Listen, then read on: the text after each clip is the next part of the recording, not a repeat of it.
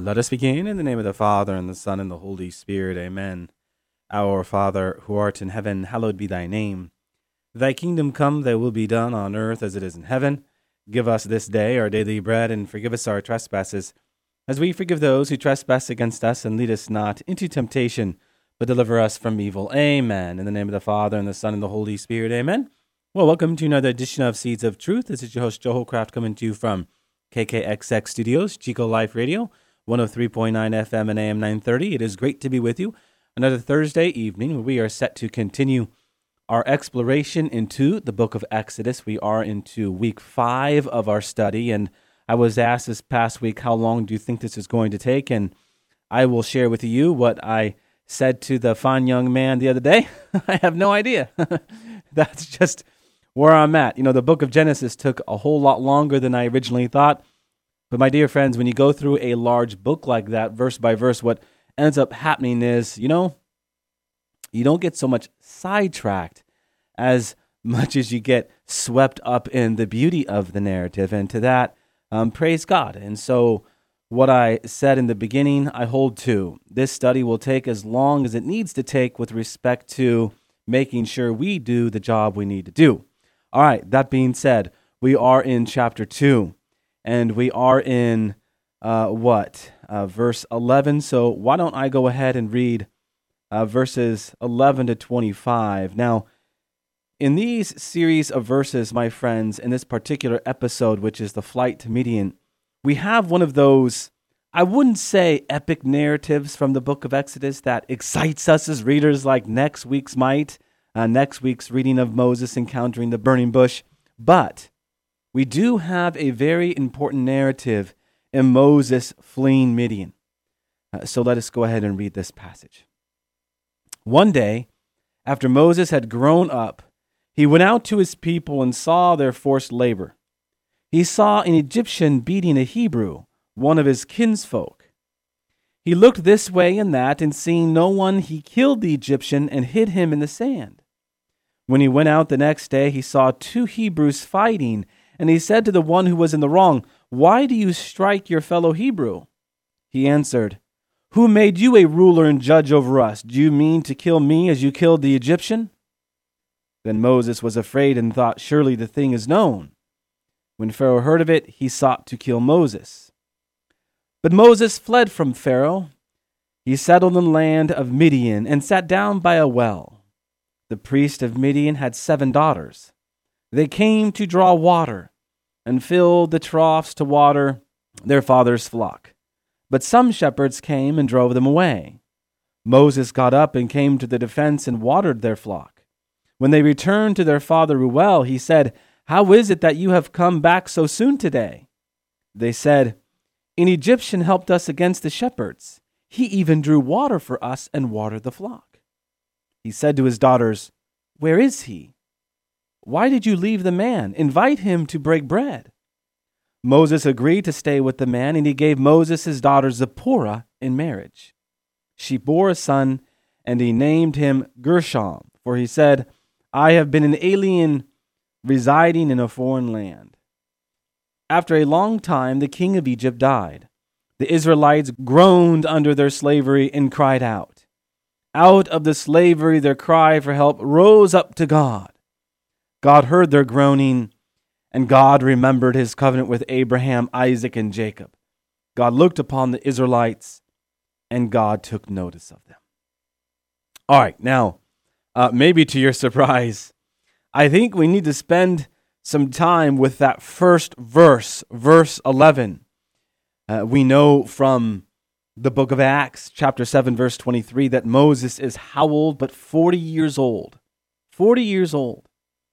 So my friends, nearly 40 years of Moses' life is lived how but in anonymity, right? Now, I don't know about you, but that has my attention.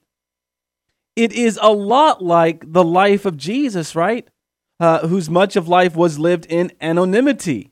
Anonymity and silence, roughly 30 years? And here, my friends, as I was meditating over this passage, I was drawn to Christ's anonymity. I was drawn to Christ's silence.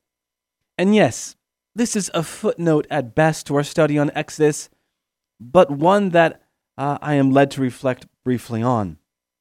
Pope Paul VI, while reflected upon the importance of the Holy Family, reflects upon this anonymity, this silence. This is what he has to say. Nazareth is the school in which we begin to understand the life of Jesus. It is the school of the gospel. Here we learn to observe, to listen, to meditate, and to penetrate the profound and mysterious meaning of that simple, humble, and lovely manifestation of the Son of God. And perhaps we learn about imperceptibly to imitate him. Here we learn the method by which we can come to understand Christ, and this we do so, Pope Paul VI says, in silence. Pope Paul VI continues, may we return to an appreciation of this stupendous and indispensable spiritual condition of silence, deafened as we are by so much tumult, so much noise, so many voices of our chaotic and frenzied modern life. O silence of Nazareth, Paul VI exclaims, teach us recollection, reflection, and eagerness to heed the good inspirations and words of true teachers. Teach us the need and value of preparation, of study, of meditation, of interior life, of secret prayer seen by God alone. My dear friends, why do I hit the pause button?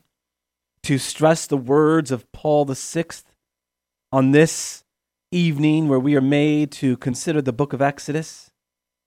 Well, because as I'm drawn to the anonymity of Moses' life, I am so further drawn to the anonymity of Christ's life.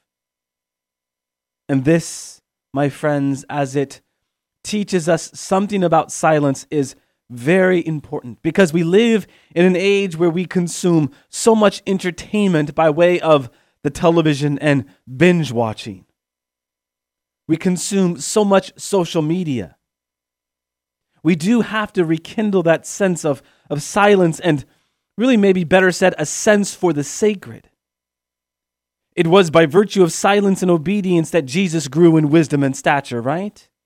It was by virtue of his wisdom and stature that he would claim what was sacred and what was not sacred. You know, today, with social media, we are faced, I think, with unprecedented challenges that should force the tough questions. I mean, is it important to take a picture of every meal we eat and every bar we go to? Snapping a picture of this or that? And don't get me wrong, I love to take pictures of trips I take and holidays I celebrate, but I have to ask myself the question, am I so preoccupied with broadcasting my every moment that I am no longer entering into the importance of that moment? I mean, are we in that camp where we find ourselves preoccupied by posting something on Instagram or Facebook that's all we think about?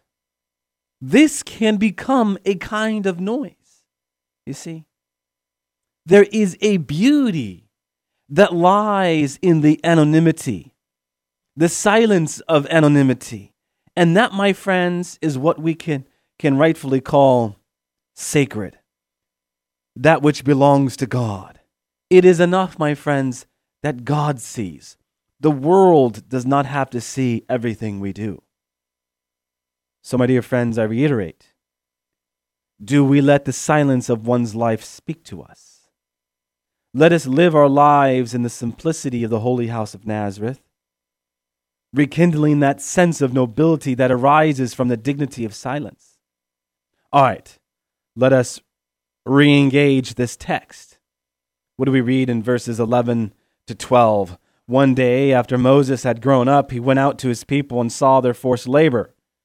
He saw an Egyptian beating a Hebrew, one of his kinsfolk. He looked this way and that, and seeing no one, he killed the Egyptian and hid him in the sand. So here you have Moses, who was brought up and educated in Pharaoh's own palace and becomes one of the most important people of his time. However, he clearly retains his Jewish faith, huh? He is clearly ready to profess that faith and defend his people even at the cost of his life if necessary. This is what we see in his killing of the Egyptian whom he found beating a Hebrew. And oh, by the way, my friends, let's be clear on something. In doing so, he was acting in accordance with the lex talionis, which of course laid down that justice must be done either by the authorities or by whoever suffered the injustice. You know, I think for some of us, we have forgotten that the whole idea of retribution or an eye for an eye did help bring about human equality in history. I know we look at that today and we say, well, no, we don't live like that anymore. Okay, I get that. But in the development of law, this lex talionis, this eye for an eye, actually helped develop a deeper sense of human equality. And this is what Moses was living by. Okay? All right. How about verse 14? He answered, "Who made you a ruler and judge over us? Do you mean to kill me as you killed the Egyptian?" I love that verse. I mean, here you have a question that drips with a prophetic irony, as Moses will indeed claim such a title over the people of Israel. Now, the irony does not stop there. Because what else do we read in these verses but that Moses would sit down at the well where he would receive his wife Zipporah? That's in verse 21, right? Did not Isaac find his bride at the well in Genesis 24? Earlier I was talking about our study on the book of Genesis. We looked at that in great detail. Did not Jacob find his bride at the well in Genesis 29? My dear friends, I might suggest something to you here. Husbands encountering their brides at the well is uber important in the Old Testament because the pattern we see here already being established in the Old Testament, Isaac, Jacob, and Moses, will find its fulfillment, of course, in who? But Jesus. Minus the passion narrative, what is the longest episode in the New Testament but the encounter between Jesus and the Samaritan woman? Where does this take place? But at the well. And what lies at the heart of that great narrative? The dialogue. And I want to go into this dialogue, and I'm not going to spend a lot of time in this, but so let us go to John chapter 4, verse 16. Jesus said to her, again, this is the Samaritan woman, "Go, call your husband and come here." The woman answered him, "I have no husband." Jesus said to her, "You are right in saying, 'I have no husband,' for you have had 5 husbands. And he whom you now have is not your husband. This you said truly." The woman said to him, "Sir, I perceive that you are a prophet." Why would the Samaritan woman now call this man she just encountered a prophet? What happened in that brief exchange which I just read for you? Well, clearly, with respect to the 5 husbands, the woman has endured multiple marital struggles. But as many commentaries highlight, and here I'm thinking of the Ignatius commentary, and I think this to be, again, quintessential to our discussion this evening, the woman's life parallels the historical experience of the Samaritan people. Remember, go back into 1st and 2nd Kings. What do you have going on in the very important books of 1st and 2nd Kings? Well, the break of the 12 tribes. Remember, between Rehoboam and Jeroboam, Rehoboam takes the 10 tribes up north, and the tribes of Judah and Benjamin stay south. The 10 tribes go up north, and they worship in Samaria on Mount Gerizim. And what do? What do those 10 tribes do? But they intermarry.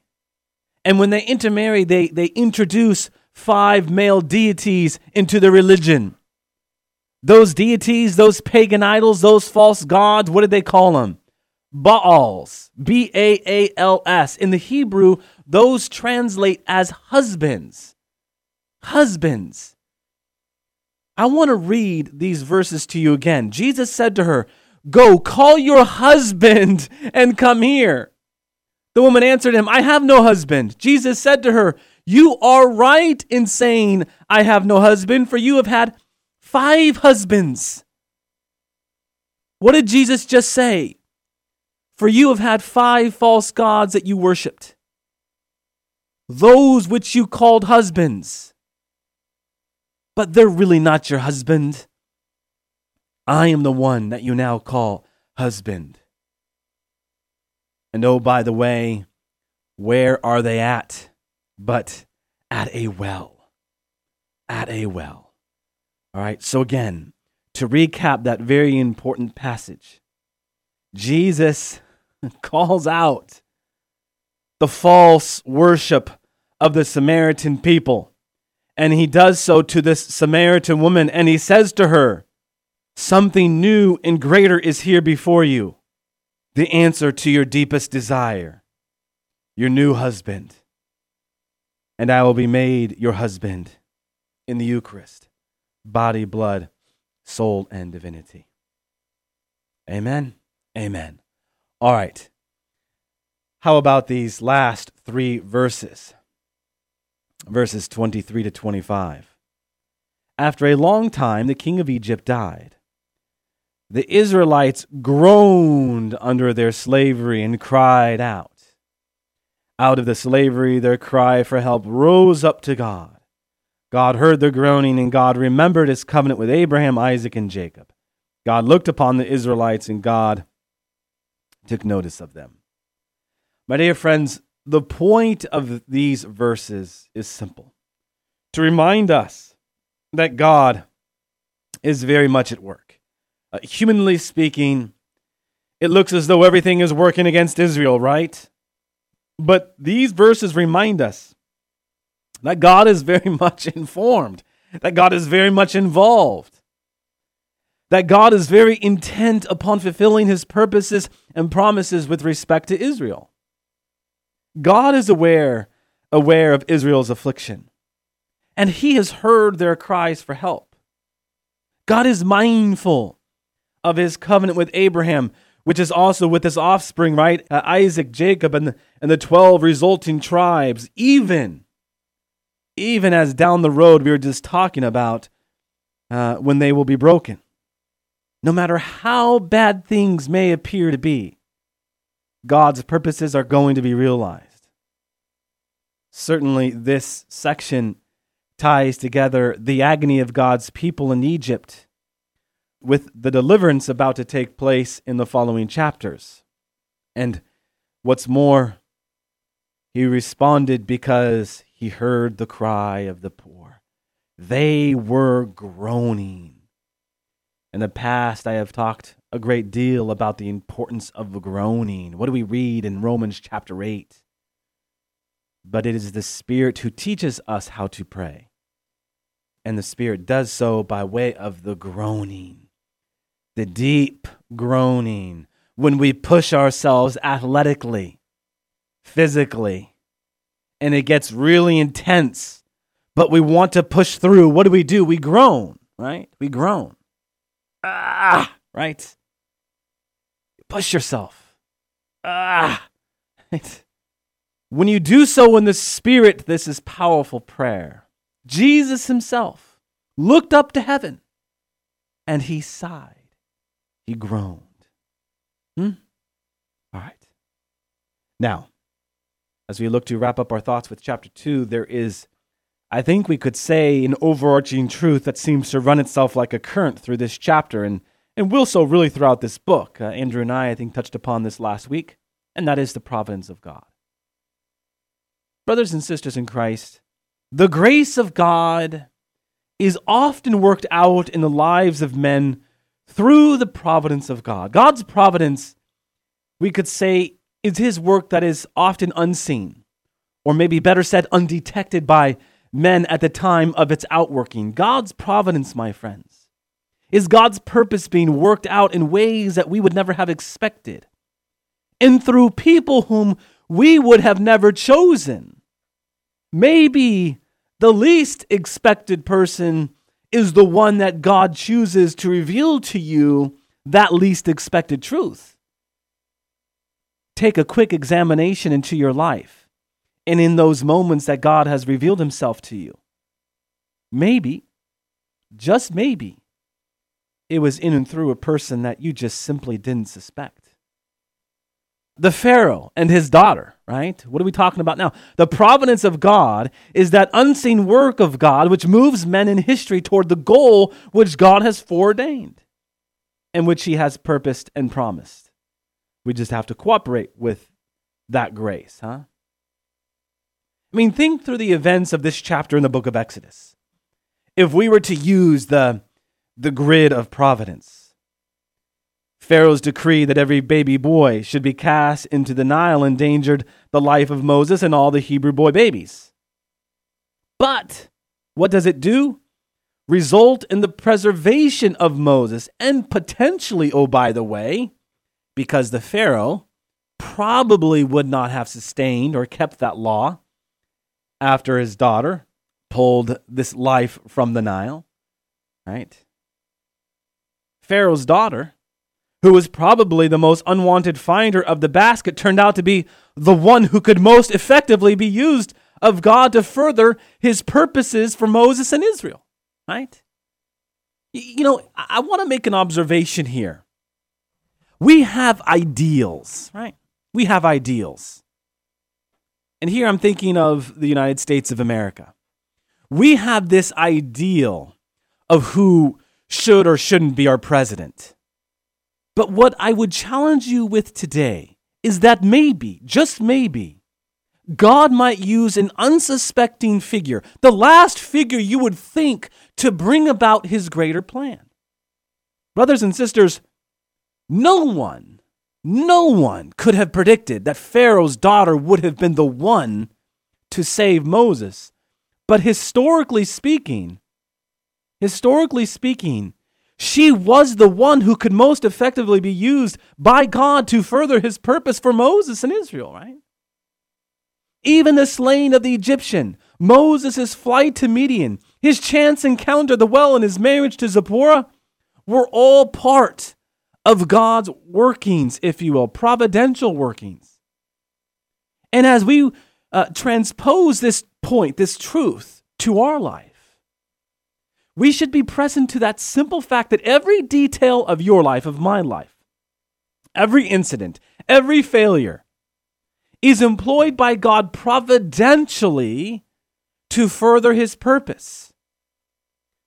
While this should in no way make us relax in our desire to know God and his will and clearly be obedient to him, listening to him, it should offer to us a confidence, an assurance that even when we fail, if we are pursuing God, he does not fail.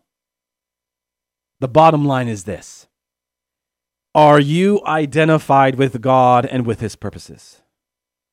Or have you set yourself against him? Moses, his parents, and all of the other fallible saints were ultimately, my dear friends, blessed by God because they looked to him in faith to fulfill his promises. Pharaoh and all of the disobedient Egyptians were providentially used of God, but were destroyed because they did not trust in him. We should let these truths resonate in our heart, that God's providential grace might be a comfort to us as we place our trust in him, huh?